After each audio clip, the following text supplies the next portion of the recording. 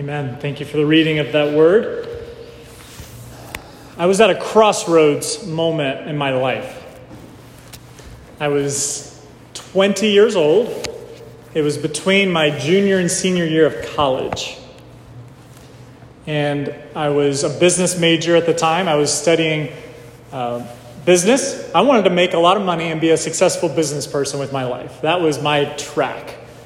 I was a follower of Jesus, but I was wanting to go into a place where I could have a life that I felt was comfortable.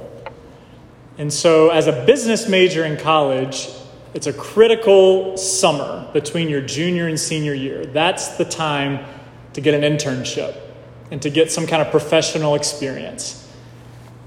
And I was at a crossroads moment because I had two options that had come before me. One option was to get a professional internship with an accounting firm.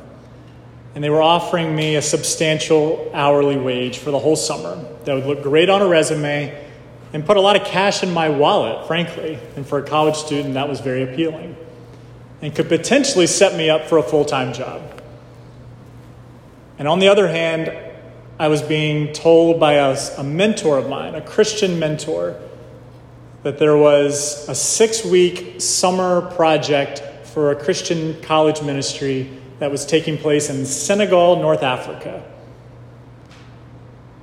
And I would have to raise money to go on it. Not be given money to go on it, raise money, send out letters, raise money to go on this trip.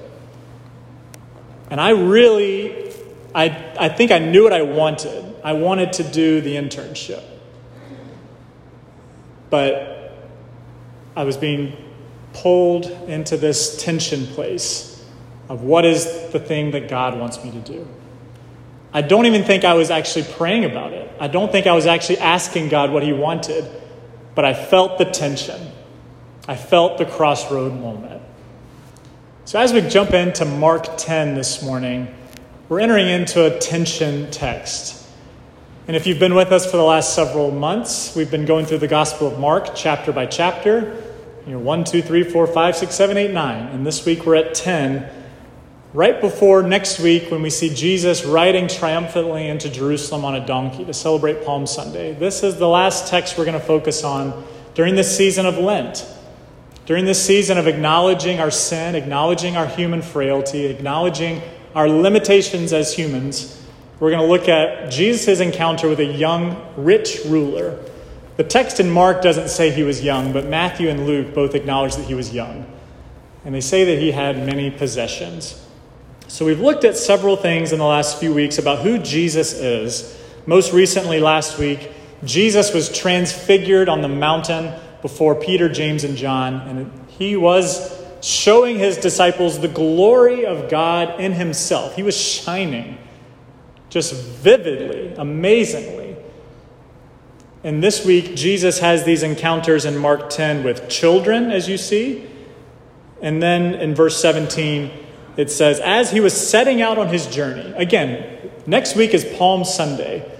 The journey that Jesus is going on, in verse 17, is towards Jerusalem, towards Passover, towards the cross, towards death. That's the journey Jesus was setting out on. But before he can start the journey, a man runs up to him, kneels before him, and asks him a question.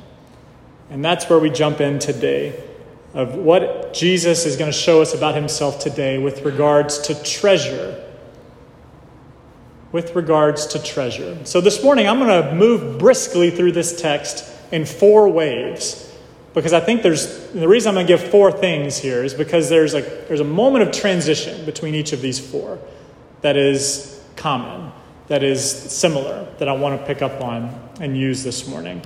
So we're going to look at treasure this morning, and we're going to look to see what Jesus has to say to this young man about treasure. The first thing I want to look at, beginning in verse 17, is what I'm going to call the trick of treasure.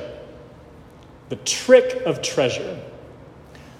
Treasure can play tricks on us as humans. Not can. Treasure does play tricks on us as humans. There's a couple of articles. I found these just without even trying. You Google it and you find it very easily. Both of these are from the Washington Post in the last year, 2020. One of them was entitled, quote, "The 1% are much more satisfied with their lives than everyone else," survey finds, end quote. It means the 1% of people with the most money in the world are more satisfied with their lives than the other 99%. This is what a survey found. Interesting. The other article says, quote, "Money actually can buy happiness," study finds, end quote. We hear the adage all the time, money can't buy happiness. And both of these articles are saying, actually, people that have money seem to be pretty happy. If you have money, you seem to be pretty well off. You seem to be okay. It doesn't seem like people that have money are sad or upset with I can't believe I made this much money. Oh no, I'm not happy anymore. No, it actually seems like these people are okay. And that itself is the beginning of the trick. The trick of treasure is to trick you and to trick us into thinking that treasure actually equals happiness right away. There's two tricks, I think, in the beginning of this passage. One is the trick of what good is, the nature of goodness, and the other is the trick of what work is, or how work relates to making money or treasure or gaining possessions. So let's look at both of these things here. First, on the trick of what goodness is. Look at verse 17 and 18. This young man runs up to Jesus, kneels before him. First word he says, "Good teacher." He calls him good teacher. And let's skip the rest of that question for a second. Let's go to how Jesus responds, because Jesus basically doesn't hear the rest of the question at first. He just latches on to the idea that the man calls him good. He says, and Jesus responds, "Why do you call me good?" You know, we kind of get this trick in our life, I think, of thinking that treasure connects to goodness in a couple of different ways. And here's one confession. I realize I've mentioned a couple of times in the last few weeks about TV shows that I've been watching. I don't watch a ton of TV, but I just keep using them in sermons. So here we go. The latest TV show I was watching this past week was a New York City property selling show. So they were these people with these big New York City apartments were selling their big spaces for a lot of money. And all these brokers or people that were trying to sell these rich properties, I just was getting really upset with them. They just came across as really snooty, kind of, I'm better than you kind of people. And I told Sarah, she was sitting next to me, I said, I just really kind of want to punch one of these guys in the face. Like they're coming across really snooty to me. And I caught myself, because I'm reading this text in the same week, and saying, wow, it's easy for people that don't have a ton of money, especially comparatively, to someone who does, to look at them and say, wow, that's a really wicked person. Or that person's really standoffish. And that's something I needed to repent of at that moment.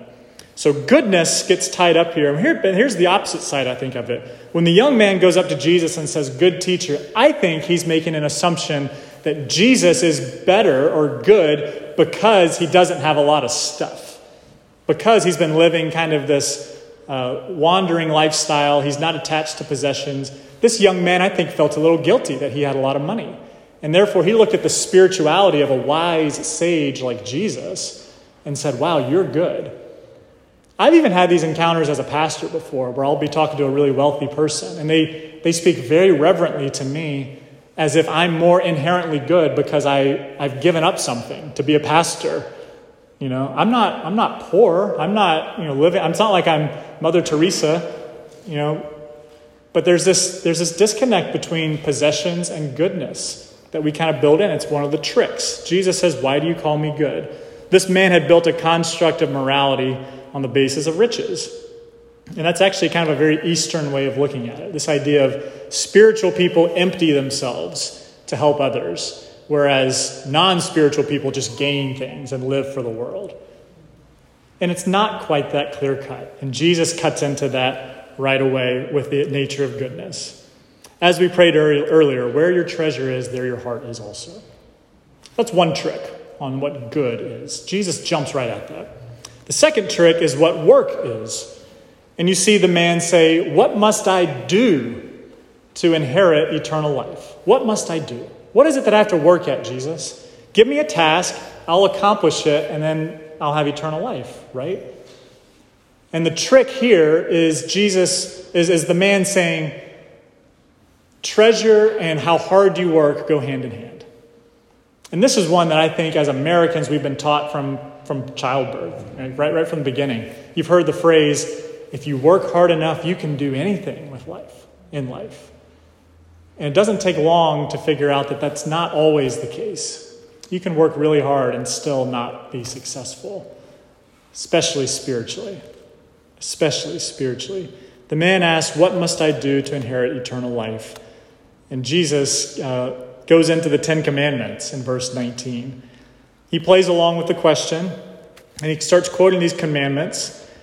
And this is surely what the man was hoping for. He says, I just hope Jesus answers the question this way. Because the man's like, I've kept all these from my youth. You could tell he just was ready to say that. Please, Jesus, just say the 10 Commandments, and I can say I've done all those. And that's what Jesus does. Jesus names some of the commandments. He doesn't list all 10. He just lists numbers 6, 7, 8, 9, 10. And the man says, I've kept all those from my youth. He thinks that this is why Jesus has come here. That this is why he came with the question. He was maybe thinking that he was going to get a major pat on the back from the Messiah. Almost like Jesus, can you just validate me that because I've kept these commandments, I'm going to be okay? That I'm going to get eternal life? And Jesus is going to turn the tables on him here in verses 18 and 19. He says, you know the commandments, and he mentions them here. And the man says, I've kept all these from my youth. I'm going to save the next part for the next section. But just look at the tricks here that's happening. The trick of treasure is goodness and work. Treasure is connected to how good or moral I am. Treasure is connected to how hard I work. And that's the trick that plays with us as well. The trick that gets into us. Again, where your treasure is, there your heart is also. That's the trick of treasure. Number 2, again, I'm going to go fast. The threat of treasure. First was the trick of treasure. Now we're looking at the threat of treasure. And this is where we start to see Jesus pressing in on the rich young ruler here. Treasure is a threat to our spirituality, and Jesus has no problems going this route. If you look throughout the Gospels, Jesus talks about money quite a bit. He likes to press in on the money issue because he knows that it gets to our deepest heart very easily. And I would say even especially in modern times. We live in a capitalistic world where the more you can benefit yourself, the more social standing you have. And Jesus knows that this easily draws us away from Christ. So Jesus says, one thing you lack. Again, the man says, I've kept all these from my youth. But Jesus says, one thing that you lack. And he gives it 4 parts. One thing you lack, broken up into 4 parts. You know, we have these great statements in the Bible. We have the great commandment. Love the Lord your God with all your heart, with all your soul, with all your mind, and all your strength. And love your neighbor as yourself. That's known as the great commandment. You're going to hear a sermon on that in a couple of weeks during our missions conference. There's the Great Commission, which you're going to hear a sermon about in our missions conference in a few weeks, where Jesus says, go and make disciples of all nations. I think you could name this passage the Great Consignment, just to pick up on the great theme. The Great Commandment, the Great Commission. Jesus is giving this man the Great Consignment. He says, go. Sounds like the Great Commission also. Go, sell all that you have, give to the poor. I have a promise here for you that if you do that, you'll have treasure in heaven. Come follow me. Go, sell all that you have, give to the poor, follow me, and the promise is that you'll have treasure in heaven. The great consignment, you could say. That's the threat that Jesus here is giving. And it says here in verse 22, the man went away. Again, I'm looking at the ESV. The man went away disheartened by the saying. Maybe you have a different version that you're reading, but I looked into this word disheartened this week. And this is where I picked up on the word threatened.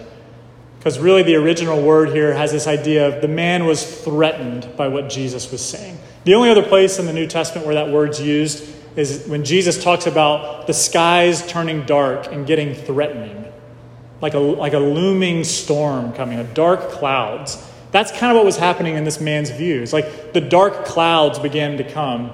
He began to be threatened by what Jesus was saying because he knew he had many possessions. He knew he had many possessions. And therefore he went away sorrowful. He was threatened by what Jesus says. So what's so threatening about treasure?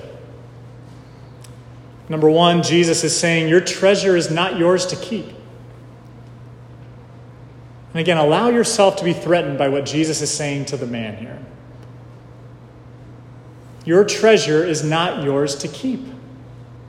What? I get a job and I get a paycheck and I buy things that are good for me. And Jesus, you're saying that's not mine to keep? That's exactly what he's saying. He's saying, sell it all. He's asking the man to give it up. I do need to say here, this is not a blanket statement. So you can still be a Christian and go home today and not sell all your belongings. So you don't need to go home today and put all your things on Facebook Marketplace or sell everything. And the reason I can say that is because Jesus has an encounter with Zacchaeus in Luke 19. And Zacchaeus says he's convicted by Jesus because he's rich. He has a lot of wealth. And Zacchaeus says, okay, I'm going to give away half of all my possessions and restore fourfold to all those that I've defrauded. And you know what Jesus says to Zacchaeus? Today, salvation has come to your house. He only gives away half of his stuff. So this isn't a blanket statement, but Jesus knows your heart. And Jesus knows my heart. And Jesus knows what pulls at your strings. And he knows that for Zacchaeus to give up half and to restore fourfold was enough. And for this rich young ruler, he knew that giving it all up was what was required. Ask Jesus what he's asking you to give up. What does it mean for you to be generous? That's the first thing here about threatening. Your treasure is not yours to keep. Secondly, Jesus is saying that what you do with your treasure is not up to you to decide. You actually don't get to make the decision about what you do with your money. And this is a good thing here because we have offering plates in the back. We have online giving. There's charities you can give to. And we like to think through, okay, what can I give to? What would be the best decision about how I can give my money? Even if I want to be generous, what's the best way to do it? And what Jesus is saying here is, that's actually my decision. That's Jesus' decision. Ask me, and I'll tell you what the decision is. And that's a little threatening to say, Jesus, I'm trusting you with the decision of what I'm going to do with my money. With my money. Jesus is saying it was my money first. It was my treasure first that I gave to you. And now I want you to ask me what to do with it. And he'll give you the answer. He'll give you the answer. And it's different for everyone. Last threat here. Jesus is saying that your treasure is actually being kept somewhere else for you.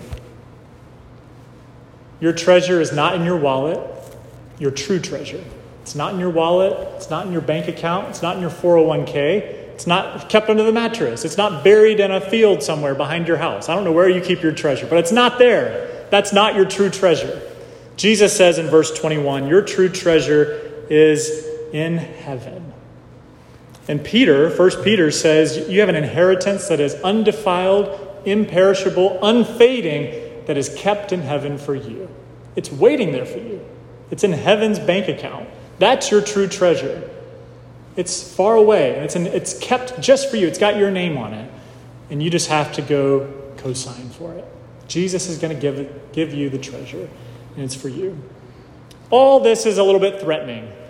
And to hear a pastor speak to you about your money, you're like, what are you doing, Stephen? And I agree with you. It's kind of hard to speak on money. But Jesus loves to speak on money. And he's pretty direct here with what he's saying. That's the trick and the threat of treasure. Now we're going to look at the thrill of treasure. Because you see this building up, Jesus talking with the young man, and then the disciples kind of come in. And guess what the disciples are feeling? They are super excited about this conversation that's happening on the side. They're like, guys, Jesus is talking to a really rich guy, and he's saying that he needs to give away all of his money or else he can't go to heaven. That's really good news for us. And it says here a couple of times, it says they were amazed at his words, and it says they were exceedingly astonished. They were thrilled about the progress of this conversation. You know, it's really thrilling to have a lot of money, to have possessions. Think about the first time you ever received a paycheck or money for your first job or your first professional job, or you deposited money into a retirement account and you're like, wow, I think I can actually make this work. This actually may work out for me. Think about the thrill of that. Or the first time you bought a car or bought a house. The thrill of having stuff is a great thought. But what the disciples get a thrill at from this is starting to get a glimpse as to how God's economy works. God's economy is different than capitalism. God's economy is different than socialism. God's economy is different than all these debates we have about how money works and how to make money and how to save it and how to invest it. If you read the parables that Jesus gives about money, it's always upside down, backwards, inside out. And we're going to finish with a statement that the last will be first and the first will be last. And that's kind of the summary statement. But what's so thrilling about what Jesus says about treasure? Number one is that he says in verse 23, or in response to verse 23, that having wealth determines nothing spiritually. That however much money or possessions or wealth you have in this life actually has no direct correlation to your spiritual life. And again, think about how excited that would have made the disciples. These are poor guys for the most part. There were a couple of people in there that had means. But think about the fishermen, the ones who didn't have a lot of money, didn't have a lot of means, didn't have a lot of possessions. They had to be getting excited about this. And it says they were amazed at his words because Jesus talks about how difficult it is for rich people to enter heaven. Wealth determines nothing spiritually. And that includes rich people. Jesus says nothing is impossible with God, which means even a rich person can enter heaven, can enter into the kingdom of God. He's just talked about how difficult it is, how it's like a camel trying to go through the eye of a needle, or as one person I read this week, it's kind of like trying to grab all the ocean water into one water bottle. It's ridiculously hard. It's impossible. But Jesus says, guys, nothing is impossible for me. Nothing is impossible for God, which means that if you're rich, you can still get into heaven if you have the right heart. And he says, if you're poor, you can get into heaven because it doesn't matter about your money. It's about the heart. Where your treasure is, there your heart will be also. And the disciples were amazed at that. Secondly, riches cannot buy heaven. If you have a lot of money today, you can buy anything.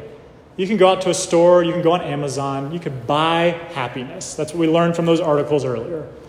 Jesus says you cannot buy happiness. You cannot buy the kingdom of heaven. And it says they were exceedingly astonished at this. Exceedingly astonished. Again, think about how much the disciples had at their disadvantage. How much they had been maybe treated unjustly because of rich people, tax collectors, Roman emperors, soldiers. All these people had means and possessions and wealth. Think about how often they were pressed down on because they didn't have a lot. And Jesus is saying, guys, you can't buy heaven. Heaven is for the heart. Heaven is for the pure in spirit. This is what true life is. So finally, because they were exceedingly astonished, verse 26, they say, all right, Jesus, spill the beans. Who can be saved then? If the rich people have a hard time entering heaven, and we've kind of been trained that poor people don't have much of a social standing, who then can be saved? It feels like no one can, Jesus. Tell us the answer. And Jesus, gazing at their faces, look at verse 27. Jesus looked at them, which really means he just gave them a deep gaze into their face. He looked at them and said, let's go back in reverse for a second. Look at when Jesus was talking to the rich young ruler. He says, Jesus, I've kept all these things from my youth. Verse 21, Jesus, looking at the rich young ruler, gazing at his face. He loved him. Everything that follows is out of love for this rich young man. And now looking at verse 24, the disciples were amazed at his words. And verse 23. Jesus looked around at his disciples. Again, same word. Jesus gazed around at everybody that was listening. Jesus knows how hard this money talk is. And each time he makes a transition into a deeper point, he looks around, kind of like how I'm looking around at each of you, except purely from the heart of Jesus. He looks at them, he loves them, he sees their heart, and he says, who can be saved? And he gives the answer here in verse 27. He looked at them and he says, with man it is impossible, but not with God, for all things are possible. Peter said to him, see, look, we've left everything and followed you. And Jesus says, I say to you, there is no one who has left house or brothers or sister or mother or father or children or lands for my sake and the gospel, who will not receive 100-fold now in this time, will receive it all back in the age to come. What's the truth about treasure? This is the last point. The trick of treasure, the threat of treasure, the thrill of treasure. Jesus finally finishes with the truth about treasure.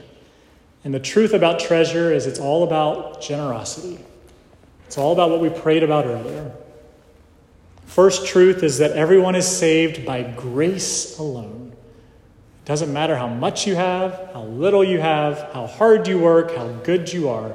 Everyone is saved by grace. And that is impossible. It's impossible for humanity to be saved apart from grace. The grace of Jesus is sufficient to save any person. And that's what he starts with. Who then can be saved? Anybody can be saved because of his grace. Second truth, treasure is only powerful when it's given up. You can only unlock the true power of treasure or money or possessions when it's given for the sake of others.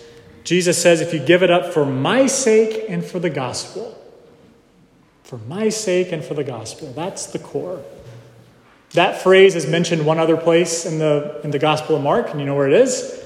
We did it 3 weeks ago in Mark 8. It says, whoever would come after me, may him deny himself, whatever, he would lose his life to gain his life for my sake and the gospel. Whoever would lose their life for my sake and the gospel, they will find their life. It's this backwards mentality. To give yourself up in generosity is to unlock the true power of treasure. The third truth is, as my youngest daughter discovered this week, is that Jesus is the one and only true treasure of the world. And that's what he's pointing out in this passage. The treasure that's kept in heaven is Jesus. He is the inheritance. So my daughter and I were listening. They like to listen to Jesus songs, as they say. Daddy, can you turn on Jesus songs, whether in the car or at home? And so we were listening to a song this week, and this is what the words were. This is my daughter. She's going to be 4 in 2 weeks. Quote, this is the song. Should my life be torn from me, every worldly pleasure, when all I possess is grief, God be then my treasure. And do you know what Clara said to me? Daddy, Jesus is the treasure. Jesus is the treasure. Amen, Clara. She is. Jesus is the treasure. He is the good news. He's the one that you go and buy. You sell everything and buy the field because you found the treasure that's buried there. Mark 13, that's the parable. He's the one where you go and you give everything you have. You put everything in the offering plate for him because he is the one true treasure. You think about the widow. So all these people were putting their money into the pot. And the widow comes and puts a couple of copper coins, the equivalent of 1 penny. And Jesus says that person has given more than everyone else. Fourth truth, the one treasure wants to give you everything. Look at the reciprocal nature of what Jesus gives back here. He says, if you give it all up, you're going to receive it all 100-fold. The one treasure wants to give you everything from his abundant heart. Romans 8 says, he who did not spare his own son, but gave himself up for us all, how will he not graciously give us all things? If we give up for Jesus, we're going to receive it all in glory when we're with him in eternity. And the last point here, this is our takeaway. And again, this is not coercive at all today from me. This is from Jesus, but the fifth truth here is that Jesus, the treasure, if Jesus is the treasure, that means that he alone can create a generous heart. If you make Jesus your treasure, that will transform you into a generous giver who will trust in him purely and love him with your full heart. For a follower of Jesus, I truly believe that generosity actually finds you out. I don't think you go looking to be a generous, giving person. I think when you give yourself over to Jesus, his generosity actually finds you and infuses you and changes your heart so that you just become generous. And you look back and say, wow, I can't believe that I joyfully want to give myself for this. And that's what happened to me, that crossroad moment that I mentioned at the beginning of the sermon. I had these two options. I really wanted the professional job, actually, and I was offered it, but I never felt content with that. I never felt like that's what God opened for me. And so I ended up going to Senegal, to North Africa for 6 weeks in the middle of my junior and senior year to serve as a pioneering mission group to minister to college students in this majority Muslim country. And we shared the gospel with students almost every day on that trip. We went out to villages and put up projector screens and showed the Jesus film. And one night while we were showing the Jesus film, our team leaders asked if I would share my testimony, my story of how I came to know Jesus and what he's done in my life. And I started sharing my story, and it was translated from my English into French, and from my translated French into the local tribal language. And from there, those people heard the words of what Jesus had done in my life. And it's that singular night that I can look back to and say, that's the night that Jesus changed my heart from wanting to be a business person who made money and had a comfortable life to, I want to be a minister of the gospel. I don't know what that means, but I want to give my life for Jesus and do this as much as I can. And that began a journey that was 12 years ago, of finding myself to a place like this. And that may not be your journey. That may not be your story. But God will change your heart to be a generous person because he is generous from his depths of his heart. And so we're going to sing to conclude today's service, Take My Life and Let It Be. We're going to sing all 6 verses and just let this soak into our hearts this morning. And so I invite you to stand as we finish, as we sing Take My Life and Let It Be. Because as Jesus says in John 15, apart from me, you can do nothing, including being generous. So let this be your prayer as we finish today. Amen.